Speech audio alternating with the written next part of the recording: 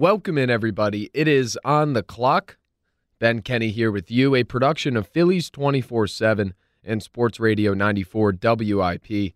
After an interesting week in Phillies baseball, I think you can say the same about all of their weeks at this point, whether they go off and the season's back, whether the season's over. This week had it all. It did. A 3-3 finish.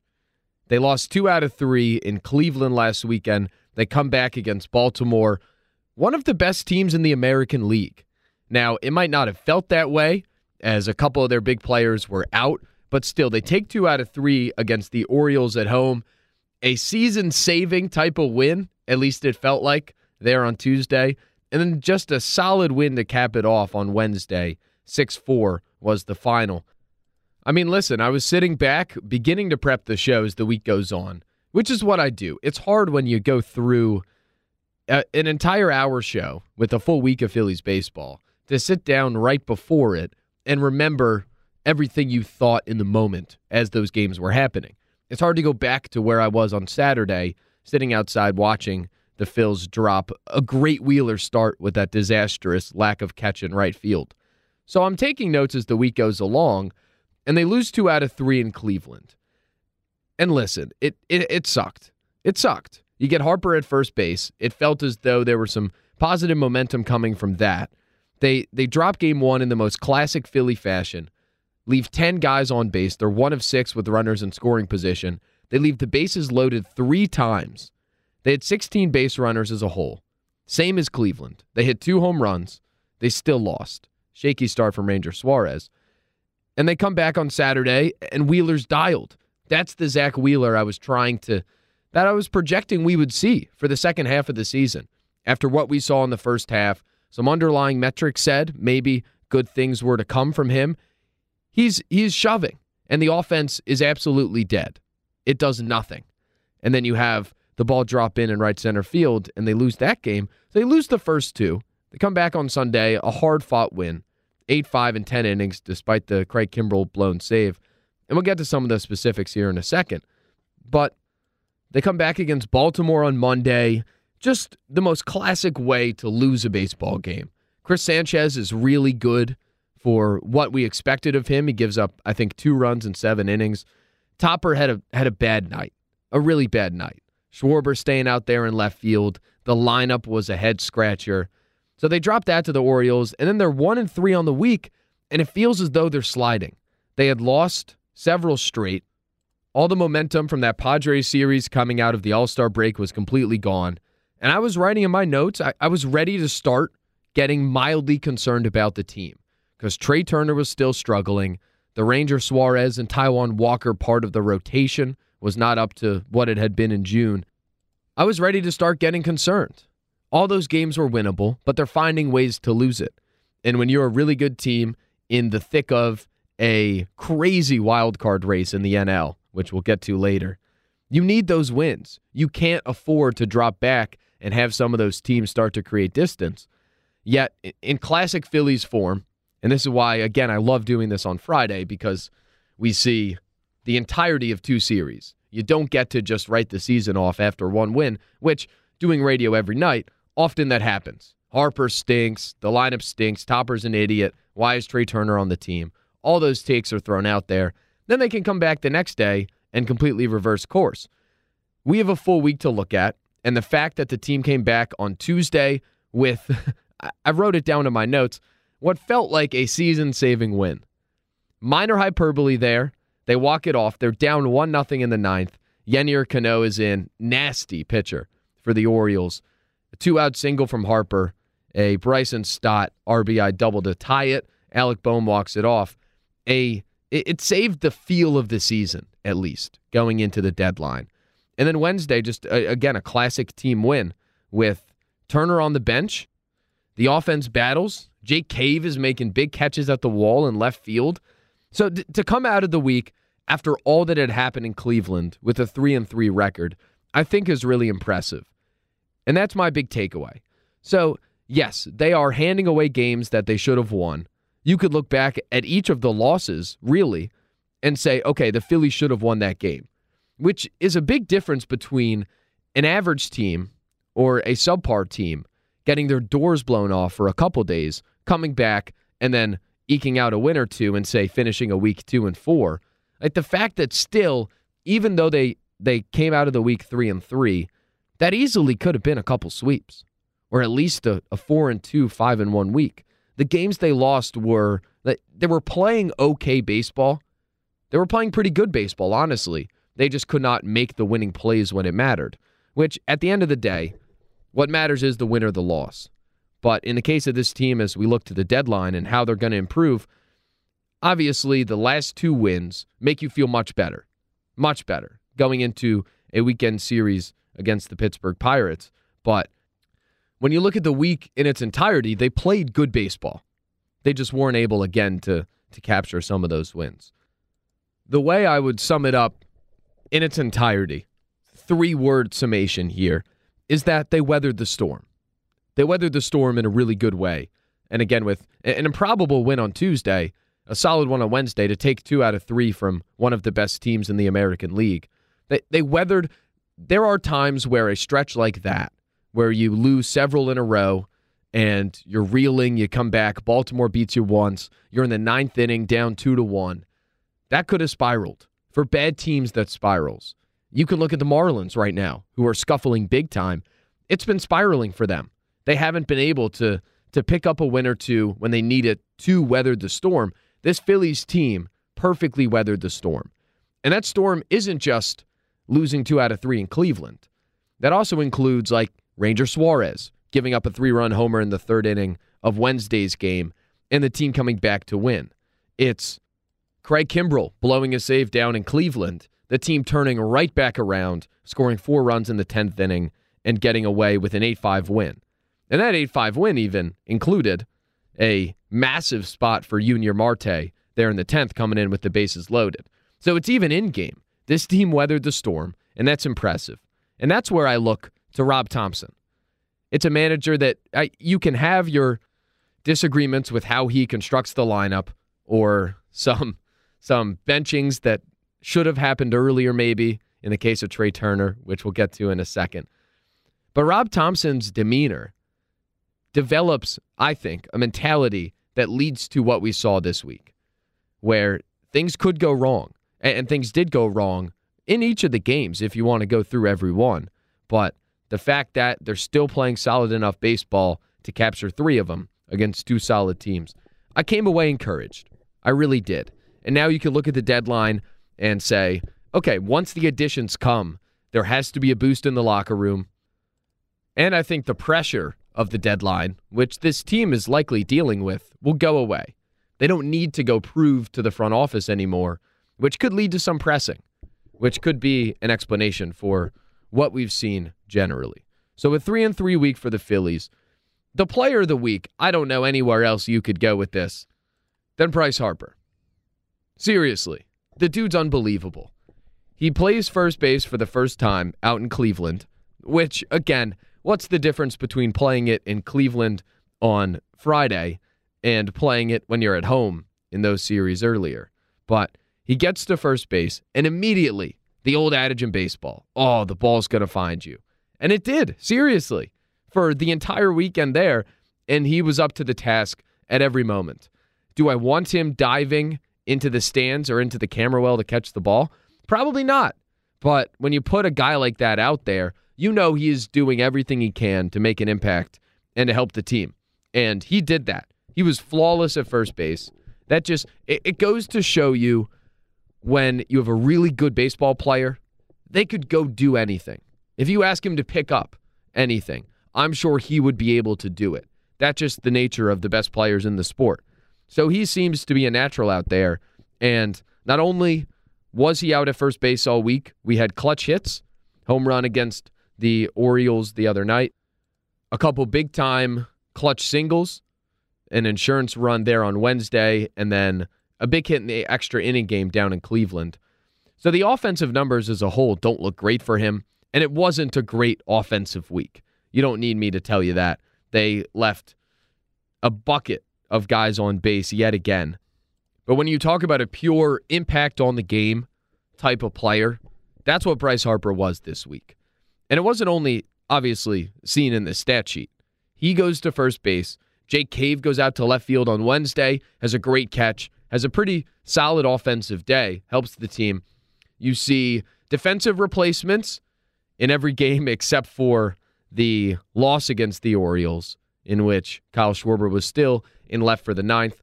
Fly ball out there. He's unable to make the play. And it was a tough play. I'm not going to rip Schwarber for that, but he should not have been in the field in that spot. Aside from that, you have the defensive replacements that were possible. The lineup just feels better. So it was encouraging to see Harper play at back-to-back days as well, Tuesday and Wednesday. He's easily the player of the week, and we'll get to this in a second.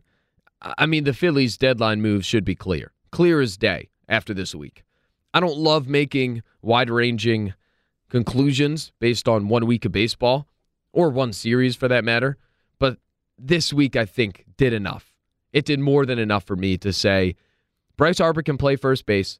He should be this team's first baseman for the rest of the season. And it's time to go make deadline moves with that as an assumption. So big week for Bryce Harper.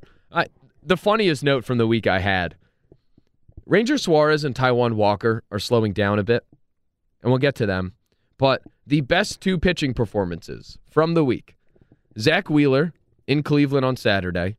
He goes 7 innings, 1 earned run, which was crap.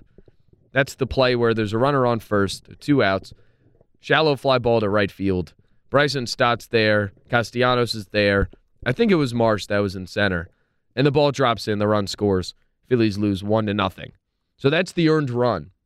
He was phenomenal. And that should signal really good things for the rest of his season. But Wheeler was great. And then Chris Sanchez, that first one against Baltimore, Monday. 2 runs through 7 innings from a guy that occupies a 5th starter spot that for a little bit we thought it would be Dylan Covey. Like the difference between a white flag type of game, an automatic surrender, and what Chris Sanchez is bringing is night and day. 2 runs through 7 innings. That's the Monday game where, I think the loss was on Rob Thomson. The loss was obviously on the offense for not coming through. But those 2 best pitching performances from the week, Wheeler and Sanchez combined 14 innings pitched, 3 runs, 16 strikeouts. The Phillies lost both games in classic form. Yet they come back and you have Ranger Suarez and Taijuan Walker. Not great starts by any means. Often with the Phillies finding an early hole that they have to dig out of. And Wednesday perfectly encaptured it. They're down 3-0. They come back and win the game. So that's the baseball stuff that's really hard to explain when you lose those games where the pitchers are great and you end up winning the ones where they were a little shaky. So in general, listen, the season far from over. I think everybody should be encouraged, as the crowds are showing down at Citizens Bank Park. This is a week I think we'll look back on after the Brewers series. They had lost 4 straight. They find one coming out of Cleveland to come back and take 2 out of 3 with Baltimore. There's a good stretch coming up.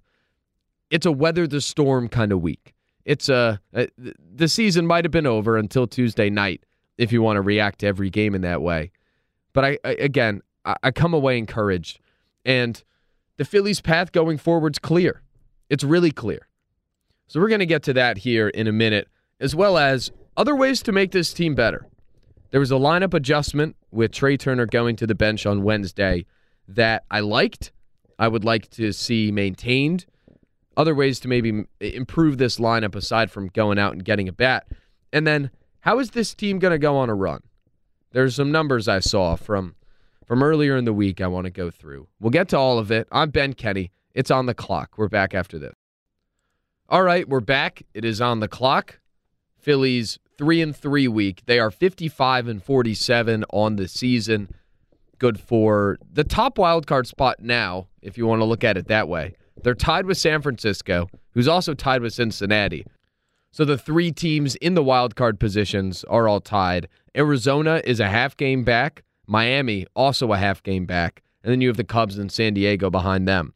So if the season ended today, yes, the Phillies would be in the postseason.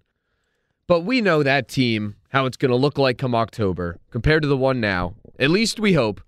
There are some legitimate differences there. I believe a year ago today, Didi Gregorius, for reference, was still on the team. It took until the deadline for guys like him and Odubel for upgrades to happen in those spots. So the team's going to get better. This is not going to be the same team we see, but they're grinding and they're putting themselves in solid position to really hit the ground running with a lot of games at home, some games against bad teams here in the second half to go make a run.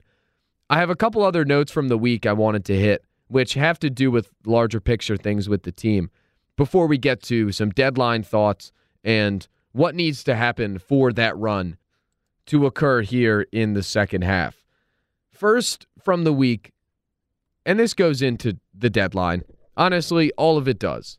How is this team going to get improved? The bullpen needs help, man. We saw Sir Anthony come back and look really solid against Baltimore, but Jose Alvarado's still out. Your reliable bullpen pitchers at this point have been Craig Kimbrell, who he's been awesome.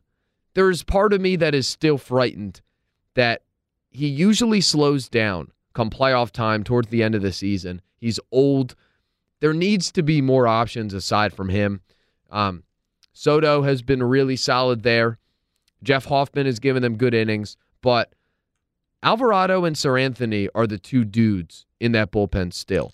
And Alvarado's out. He should be coming back, I believe, coming up in a bit. And Sir Anthony just came back, but still, they've been battling injuries all season. And they have not been themselves after a long postseason run that we saw last year. This bullpen is going to need help. You can talk about the offense all you want. The Phillies, I can almost guarantee, will make bullpen moves at the deadline. Now, I hope it's not David Robertson again, to be honest. I've seen his name thrown out there as a Phillies target. There are going to be a lot of options, as there always are, from subpar teams. The bullpen is really going to need a boost here down the stretch. I mentioned Ranger Suarez and Taijuan Walker in the open. Ranger gives up 3 runs on Wednesday to the Orioles. Him and Walker are starting to slow down. Both of them were unbelievable in the month of June. There were legitimate discussions throughout that month as to whether Ranger Suarez could be the ace of the staff and if Taijuan Walker was elevating himself to a number 2 or a number 3 pitcher, which I always shunned. Like, it's Wheeler and Nola. However you feel about Nola, he's the number 2 on this team. And then probably Suarez and Walker in that order. But the 2 were unbelievable in June. They were awesome. They're starting to slow down a bit here. Ranger 4 runs through 5 innings pitched Wednesday. Taijuan Walker in his last 4 starts giving up an average of 3 runs.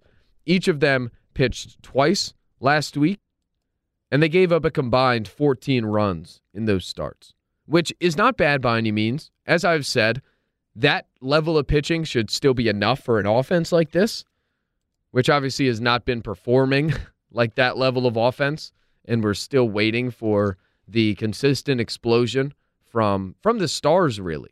Bryson Stott, it feels like, along with Alec Boehm and Bryce Harper, have been carrying this offense since the All-Star break. Castellanos is back in a scuffle. Schwarber has been absolutely terrible the last week. Trey Turner's been even worse. Like, that offense needs to step up and start carrying the team. When I look at 2 starters that are going to give you innings and pitch okay, I don't think Suarez and Walker are returning to what they were in June. It's time for the offense to start carrying this team.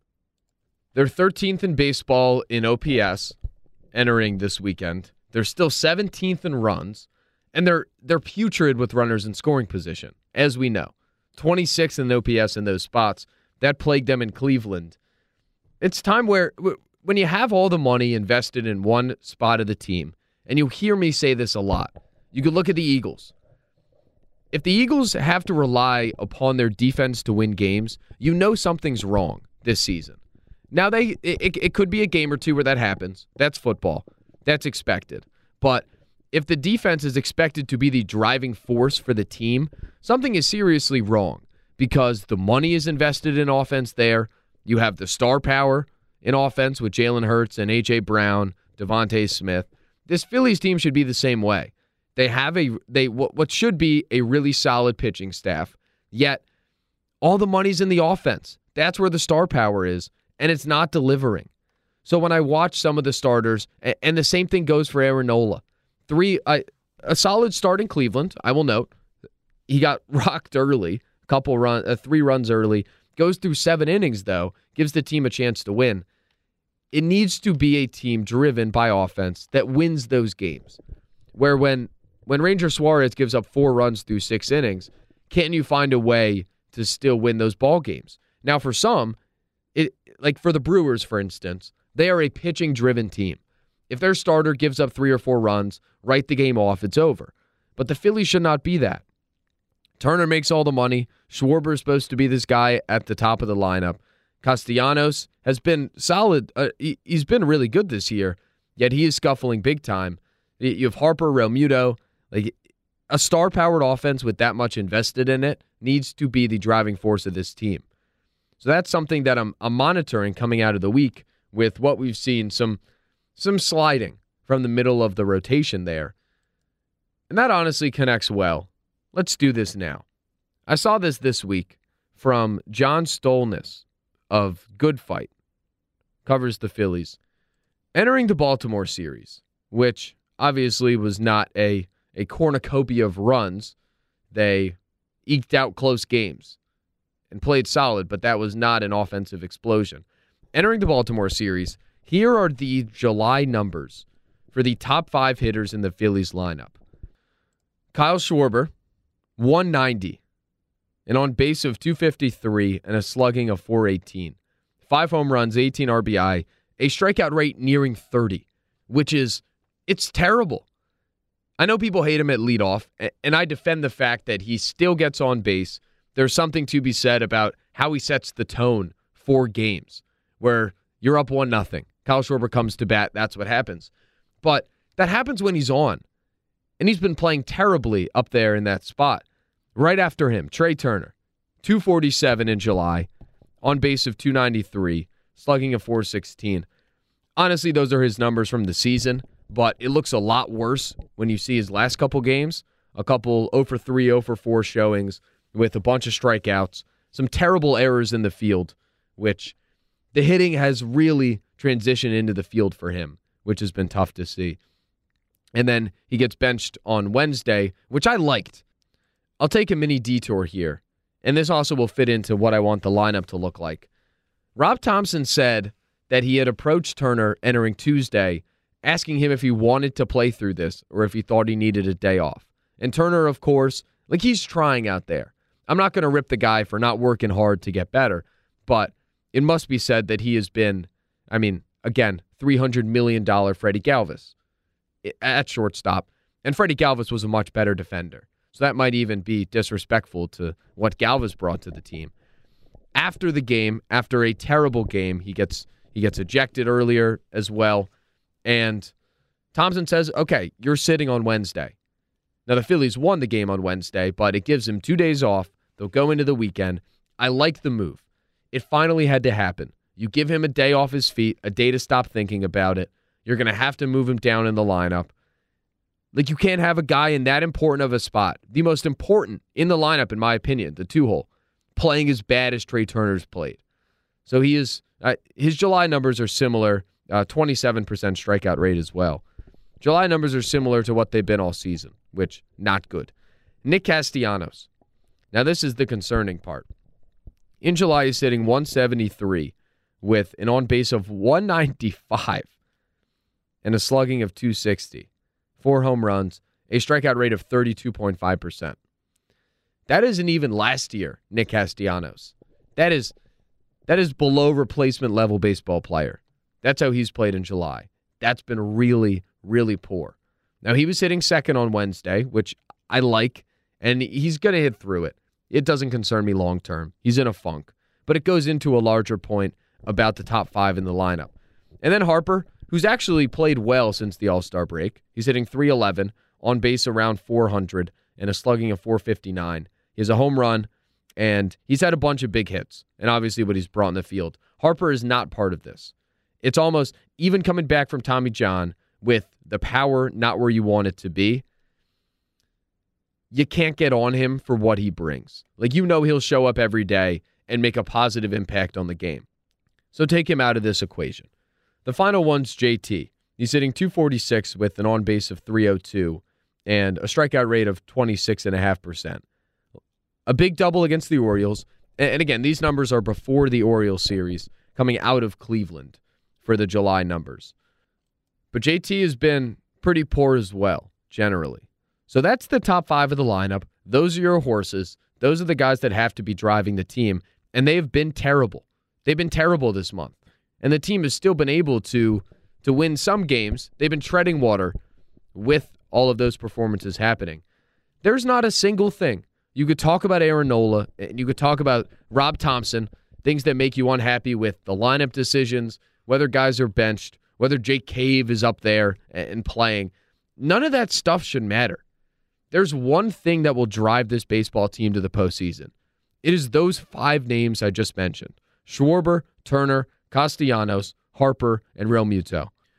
So it's been good the Phillies have won games despite those struggles happening and despite how poor those players have been. But man, they have to get going. They have to.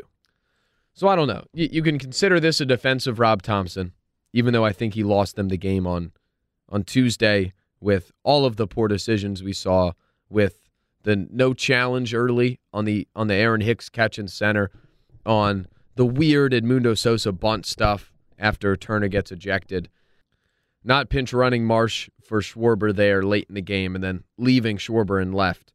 Aside from some of those in-game stuff, which happens, that's baseball. All the blame when they lose, none of the credit when they win. I'm going to defend Rob Thomson to all ends when it comes to this, because none of what he does matters if those guys are playing as bad as they are right now. Now, there are probably ways to give them little boosts when it comes to fixing the lineup around. I agree with that. But that's still a small thing in the big picture of when they are at bat, do they actually hit? And the answer in July so far has been no. So entering the deadline, and let's do this actually. The lineup is a point of contention always in this town when Kyle Schwarber is there at leadoff. And I'm going to still defend it. I'm fine with him hitting leadoff. He just has to perform. And I know Stott is having an awesome season, and he might be the guy, 9th inning, 2 outs, man on second, need a base hit to tie the game. Aside from Bryce Harper, Bryson Stott might be the guy I want up in that situation. And everyone's claiming for him to hit leadoff. I don't know. I wouldn't be completely opposed to it. I'm okay with Schwarber staying there. I don't think he's going to play as poor as he is right now for the rest of the season. What would my lineup look like? What do I think Rob Thomson should do? The biggest move he has to make, I mentioned it last week, it's even more true after the week Trey Turner had. Trey Turner can't hit second. He needs to be moved down in the lineup. I don't give a damn what his ego says. I don't give a damn what Thomson thinks about. He needs to hit through it specifically. That's the one guy that I look at. Premium position in the lineup. He's up with runners in scoring position often. He has not come through. That's where I'd put Alec Bohm. I would go Schwarber, Bohm, Harper, 3, Castellanos, 4. The left field bat, I hope they add at the deadline. Hopefully a righty left field bat with pop, which I've mentioned some names on the show, and we'll get to more in a bit. I want him 5th. Give me Stott 6th. Protection for that. There's going to be some guys on base that a trickle-down effect. A guy like Raul Ibanez, who ended up, I think he hit 6th on those good Phillies teams. That's the role I want Stott to play. JT after Stott 7. Put Trey Turner 8th, and then whoever's playing center field hitting 9th. I think that'll help Turner. It'll take pressure off him. It can allow him to work through those things, not with the spotlight of hitting second. It's going to help this team score runs. It's that simple. So once the move is made at the deadline, that's what I need my lineup to look like. Bohm at second. That's the key for me. He's not hitting for much power, but the contact is there, consistent contact. He's been the team's best player with runners in scoring position this season. So that's a spot I think works very well for Alec Bohm. All right, real quick before we get to some larger stories around the sport. Phillies entering the deadline. The Harper first base move shouldn't take a genius to figure this one out. It makes the deadline clear as day for this team. It's a left fielder. It's a left fielder with pop. Ideally, a right-handed player, a right-handed hitter. Cody Bellinger's a good idea, but I'm not in on Cody Bellinger. I think the price for him is going to be too high. And a lot of the numbers say that he actually could be regressing as the second half goes along. I would much rather some of the guys I mentioned before, an Adam Duvall, a Hunter Renfroe, or a Randall Grichuk if he could play the field. Guys like that to put there, hit fifth, contribute to the lineup. The move is clear as day. And it doesn't even need to be one guy. They could go a platoon route I saw thrown out there. I think that's a solid idea. You get one of those specialists, one guy that mashes lefties, one guy that mashes righties, and platoon them out there. Different ways to go about fixing that. But the move's clear as day. You get a bullpen arm or two, hopefully like high leverage ones. I'm not talking about Brad Hand. And I hope it's not David Robertson. A couple good bullpen arms. Maybe you get some starting pitching depth, but nothing too premium. And a left fielder with pop. And there's your team. That should be the blueprint for Dave Dombrowski. Nick Pavetta's available. If you want a guy for long relief or to have a spot start, give you a Noah Syndergaard type start in the NLDS, maybe come in, and he's been awesome out of the bullpen this year in Boston. If Boston sells, a Nick Pavetta reunion, I think I'd be in, honestly, for the chaos of it, but also that could help the team. It won't hurt. He's better than Dylan Covey, who's somehow still here. Phil send down Andrew Bellotti and not Covey later in the week. Whatever. All right, let's do this. We will get to some bigger MLB stories when we come back. I don't know what the Angels are doing. I'll explain. It's On the Clock. I'm Ben Kenny. We're back after this. All right, we're back on the clock. Ben Kenny, Phillies 24/7 Sports Radio 94 WIP. Again, appreciate everybody spending their Friday with us, whether it is on the app or in podcast form. Big thank you. So deadline activities happening. On Wednesday evening, the Dodgers acquire Ahmed Rosario from the Guardians for old friend Noah Syndergaard. There have been a couple smaller moves as well that have gone on. So we're starting to see some things trickle out. Obviously, Ohtani mania is sweeping the nation. The Angels have won a couple games.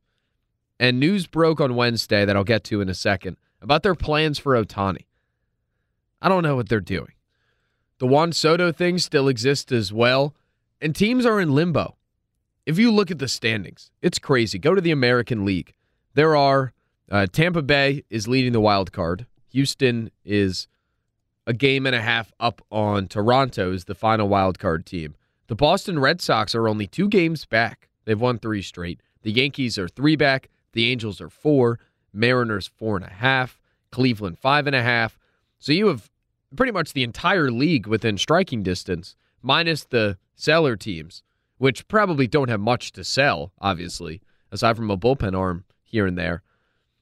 Aside from those bad teams, half of the American League is in contention. You go to the NL, Phil's, San Francisco, Cincinnati, all tied at the wild card spot.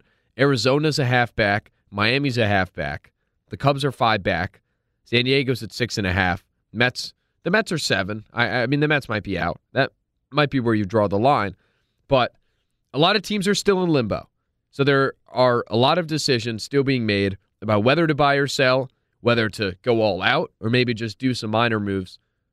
A headline from the week related to the deadline that I wanted to get to. And this could be spun to look at the Phillies at maybe the first base position when Rhys Hoskins may or may not come back. By the way, a positive note, saw from Phillies Nation on Wednesday that Rob Thomson said Rhys Hoskins could, quote, possibly begin swinging a bat in the next week or 10 days. He's been seen out on the field jogging. So maybe he's ahead of schedule. We don't really talk about a somewhat far out there potential of Rhys Hoskins somehow playing in the postseason and adding maybe even just a righty bat off the bench. Give me a specialist to come in and knock some runs in. That would be unbelievable. What a boost that would give to the locker room. But there are things with that where, okay, the Rhys Hoskins thing works. It works. In this clubhouse, he is the guy. And you want to let him walk in free agency because you don't like his defense. He still is a guy that is important to the fabric of the Phillies, whether Bryce Harper can play first base or not. So letting him go, I would be somewhat concerned that the carryover from all of the great in-locker room and in-house stuff, I would be concerned that wouldn't carry over. Say what you want about Aaron Nola. There's probably something there, too. That's more baseball terms, though. Oh, let Aaron Nola walk. I'm unhappy with him. It's like the dude pitches the most innings in baseball. Who are you going to replace him with? You want to bring in Marcus Stroman to give you some quality starts and get rocked half the time? He's old. He's not going to pitch as well as Nola pitches. People are unhappy with Nola because he's here. But, again, that works. We have seen the Nola thing. What he does for the rotation and the bullpen, what it does for this team, I think, is impossible to quantify. That works. The headline I'm talking about, the Cincinnati Reds, apparently are shopping second baseman Jonathan India. Now, the Reds are one of the big breakout teams this year. Ellie De La Cruz is awesome. They brought up some other kids. Their pitching staff, even without Hunter Green, maybe their top pitcher, has been impressive. They're a couple games back of the Brewers in the Central. They are in a wild card spot, so they're in playoff position. They seem to be buyers. Now, remember the Orioles last year. This Orioles team's great. The Orioles last year were really good. They were in playoff position, and they sold at the deadline. Looking at this year, obviously, is the year for the team to really arrive. Now, that sucks in the moment, probably smart long term. So the Reds are looking to trade India. I want to caution them. I want to caution fans of sports. Be careful messing up what works. Now, they have a lot of kids that have just come up, and their infield's pretty crowded, and they need starting pitching help. But India won Rookie of the Year a couple years ago. He has been the starting second baseman for pretty much the entire season. Now, he's in somewhat of a funk, so I don't know what you're getting for him now, given how he's played in the last couple weeks. But just be careful. Be careful messing up a fabric that works. There's a reason that teams trade prospects for players. Prospects that have not been up in the majors, instead of trading actual players on their team for other players. You shake up a locker room when that happens. The Milwaukee Brewers trade Josh Hader last year at the deadline. The team goes into free fall. Whether that move made baseball sense, which the Brewers have done a pretty good job of flipping the pieces and constructing, reloading, getting a good team together. Minus that, you destroy your locker room, and there's a real chance for something to spiral. So I don't know the dynamic with India in Cincinnati, but trading a starting second baseman at that time, you're walking a tightrope. There's a chance that comes back to bite you.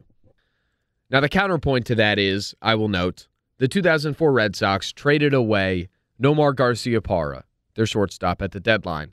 A guy that probably could not exist in today's baseball with the pitch clock, given what he did every at-bat in between pitches.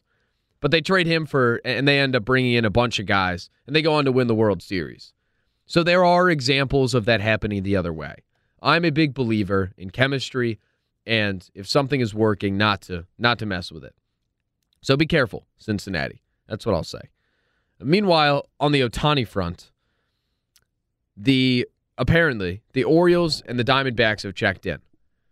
Now that makes the most sense. If you want to talk about any teams where Ohtani would be the guy for them, the younger teams that are emerging onto the scene, that are not the Dodgers.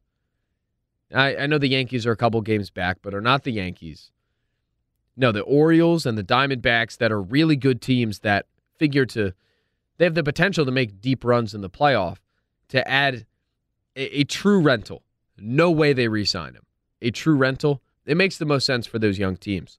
Shohei Ohtani on the Orioles, on that Orioles team, would be really fun. It'd be awesome. Now, the problem is, Wednesday night, news broke that the Angels, a report broke, that the Angels have taken Shohei Ohtani off of the trade market. That's from Tom Verducci of Sports Illustrated. The Angels are 4 back of the last wildcard spot in the AL, won a couple in a row, playing better after that crazy skid entering the All-Star break. They're playing better except for search Mickey Moniak on Twitter and watch the highlight or the low light in center that comes up. I'm not going to comment on it. I'll just throw it out there. But they're taking Ohtani off the market because they want to make a push for the playoffs. Like, it's time to let go. Everybody knows a relationship where both sides would be better off just letting go of what's going on. That's the case with the Angels right now. Mike Trout is hurt. their offseason moves, surprise, surprise, did not work out. Anthony Rendon he's been paid ungodly sums of money for every home run he's hit on that contract. Not been living up to that. I don't think they're going to make the playoffs, and even if they do, they're not built well enough to go deep. Now, you don't want to be the owner or the GM that trades Shohei Ohtani. I get it. Like trading Babe Ruth. But I think Angels fans can understand the position the team is in and understand how much they could get for him. If you want to talk about truly building another window or avoiding going deep into the tank if you're the Angels, trading Shohei Ohtani is the way to do it. You're not going to woo him to sign back there. He's gone, or at least he should be. You got to get rid of him. You have to. That news really surprised me when it broke this week. Now, it could be posturing. It could be something of, okay, you guys got to up your offers. We need more. Blow us away. When it comes down, and there's more time before the deadline. If the Angels lose 4 in a row, I'm sure he's gone. But I was surprised, if that is true, that is the case out there. I think it's ridiculous to approach the Ohtani situation the way they have, or the way it seems that they are going forward. All right, it's on the clock. Ben Kenny with you. We'll get to a Phillies weekend preview coming up in a bit. Is there a big run coming? The schedule is lining up a certain way. I'll tell you the specifics here. I did want to talk about... Now, Scott Rowland went in the Hall of Fame. I should mention, I feel obligated to mention, and we'll do this show maybe in the offseason. Chase Utley is a Hall of Famer. Is Scott Rowland a Hall of Famer? I don't know. It could go either way. Can you tell the story of baseball without Scott Rowland? Yeah, probably. I probably could. He happened to be on some good Cardinals teams. Whatever. Can you tell it without Chase Utley, who was the best second baseman in baseball for a 6 to 7 year period? I don't think you can. I'll elaborate on that more. But that was interesting. The reaction to Rowland has been very, very interesting to see. One thing I needed to get to before we get out of here. How about our inaugural winner of the week? Haven't done this segment yet, and I'll be adding segments to the show as time goes along. It's a question of whatever's warranted. If things happen, we react. The winner of the week is Taylor Swift. Now, I'm not a Swiftie. I have family members that are. Many people I know are. I understand the allure. I understand the performance. It's just not my cup of tea. Anthony Rizzo on the Yankees. Listen to this. He had not hit a home run as an everyday player. Like, this guy's in the lineup pretty much every day for that team. He had not hit a home run since May 20th. 2 full months without going deep in Yankee Stadium as, Anthony Rizzo. Really good baseball player. He had been absolutely putrid the last couple months of the season. He hit 173 in June. He hit 171, or is hitting 171 in July. He steps up to the plate. He changed his walk-up music to a Taylor Swift song. Which song? I must admit, I didn't do that much research on it. The Swifties can go figure that out. But he changes his walk-up music to Taylor Swift. He had not only had he not homered in 2 months, he had not had a multi-hit game in a full month. A lot of 1-for-4s, 0-for-5s. Against the Kansas City Royals, he comes up, new walk-up music, Taylor Swift blasting. He goes 4-for-4 with a double and a bomb. He was asked after the game, and credited it to Taylor's music. So there you go for the Swifties out there. Good week for you. All right, Ben Kenny, it's on the clock. We'll close it up next. A preview of the weekend in Phillies baseball and a look ahead at their schedule. Some favorable matchups coming up soon. A run could be coming. We'll tell you next. All right, we're back on the clock, closing it out here on this Friday. Thank you for joining us and listening however you are. A big stretch coming up for the Philadelphia Phillies. Now, most of my thoughts were shared on the previous week, but genuinely, I think when you are a team that puts themselves in as many positions to win as this Phillies team does, eventually the floodgates will open. And we thought they were opening. Well, they did open in June, right? And they've kind of shut a little bit. But they've still done it without offense. And it's the offense that they need to turn around, and I think will. After the series win against the Orioles, listen to this. Their next 14 games, Pirates, Marlins, Royals, Nationals. That is 3 of the worst teams in baseball, and the Marlins, who are scuffling. Now, it's 4 games in Miami. That's coming up next week. That's a big spot. If you could push the Marlins that far down out of wild card contention, that would be huge for the Phils' chances to make the playoffs. Knowing the Phillies, they'll lose 3 out of 4 because it's Miami. But they are in Pittsburgh this weekend. Not a good Pirates team. 12 games under 500. Started off great this season, but not a very talented team. They'll be selling at the deadline. So that's an easy opportunity to sweep, maybe take 2 out of 3. And then you go down to Miami. It's a big 4 games. It's 4 games that pretty much lead really close to, I believe, into the deadline. And that's a direct opponent in the wild card. So get ready to make wide-ranging conclusions based on only that series and where the Phillies are going in their season. I would never be the one to do that, but let's get ready to do that next week. Really good stretch coming up, though. I mean, they could go 10-4 in the next 14, and that really signals to front office that it's time to make a big move. And maybe that big move comes on the heel of it, where if you have a really good 2-week stretch here, you get reinforcements, the roster improves, that's when maybe we could see a big run come. Now, the division obviously likely out of play here. The Phillies are 10.5 back of Atlanta. But if they could get separation and get up and get that first wild card, play that first series at home, then what's the difference between winning the division and getting that first wild card? So, big opportunity coming up for the Phils. All right, that's going to do it for us this week. Thanks for hanging out. We'll be back next week at this same time, hopefully after a big-time week for the Phils in Pittsburgh and in Miami. We'll talk to you then. See ya.